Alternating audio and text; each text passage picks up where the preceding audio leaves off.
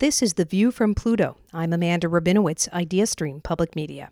Trailblazing golfer Renee Powell is among this year's inductees into the Greater Cleveland Sports Hall of Fame.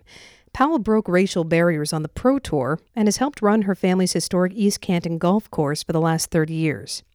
I talked with our sports commentator Terry Pluto about what he learned from a recent conversation with Powell. To me, she was just a name. I knew it was a woman golfer, and that was it. And so then I began to do some research on it, and I was just blown away. Start at the beginning. How did her story begin?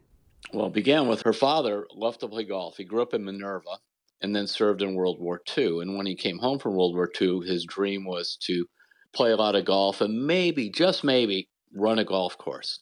Well, he discovered when he came back after World War II that even some of the places he had caddied didn't want him as a player. And he began this dream of building a golf course. He bought an old dairy farm. It's now Clearview Golf Course in East Canton. And then their daughter, Renee, grew up there. He put a golf club in her hand at the age of 3. She got into it. Yeah, and that's Bill Powell, Renee Powell's father. And by the time she was 14 years old, she was already winning tournaments. This is at a point where you either went for it or you didn't, and she did. And Renee continued to play well and eventually became the second African-American to play on the LPGA Tour, won a couple of tournaments, and played, I think, for 13 years as a pro. Yeah, and also went overseas to England.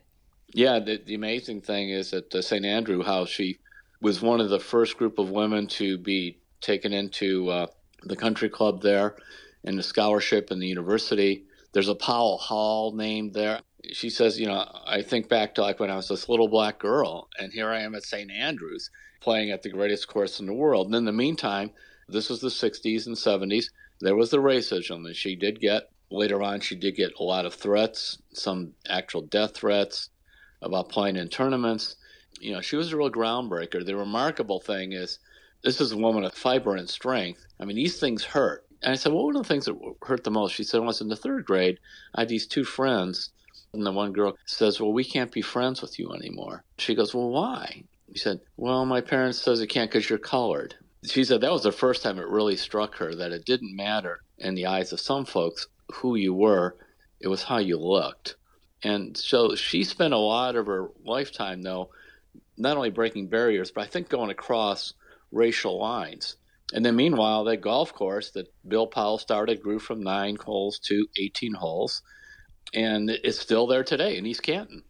Yeah, and she came home in 1994 to East Canton to run Clearview Golf Club. Yeah, her and her brother. She does mostly the teaching and kind of the PR stuff. Her brother, Larry, is the one that really keeps it going. Amanda, I don't think Renee made a ton of money on any of this stuff. She's always had to work for a living. She's now 77. She's still teaching. Now, this is one of the things that really struck me about 12 years ago. She got to know some women veterans. She said she was always interested in veterans from the military because of her father. And so a lot of these women, a few from Vietnam, but many had come home from the various Desert Storm and Iraqi Freedom. She would talk to us and said, "Would come out to the course and play."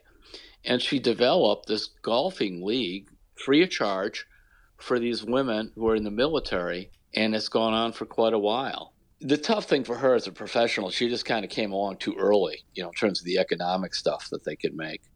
But going through all the struggle, she really has stayed away from bitterness. And she told me because, when you're bitter, you just can't accomplish anything. You're just stuck in that kind of circle of anger and depression and victimhood. And she didn't want to be that person. At the same time, she didn't want to put up with being slighted. But she's walked that line so well and just become a role model for not just African-American women, or for women, period, who go through various struggles. And even if you add in now, at this point in her life, the military veterans. Terry, thanks. You're welcome, Amanda. That's IdeaStream Public Media's sports commentator Terry Pluto, who joins us Wednesdays to talk sports.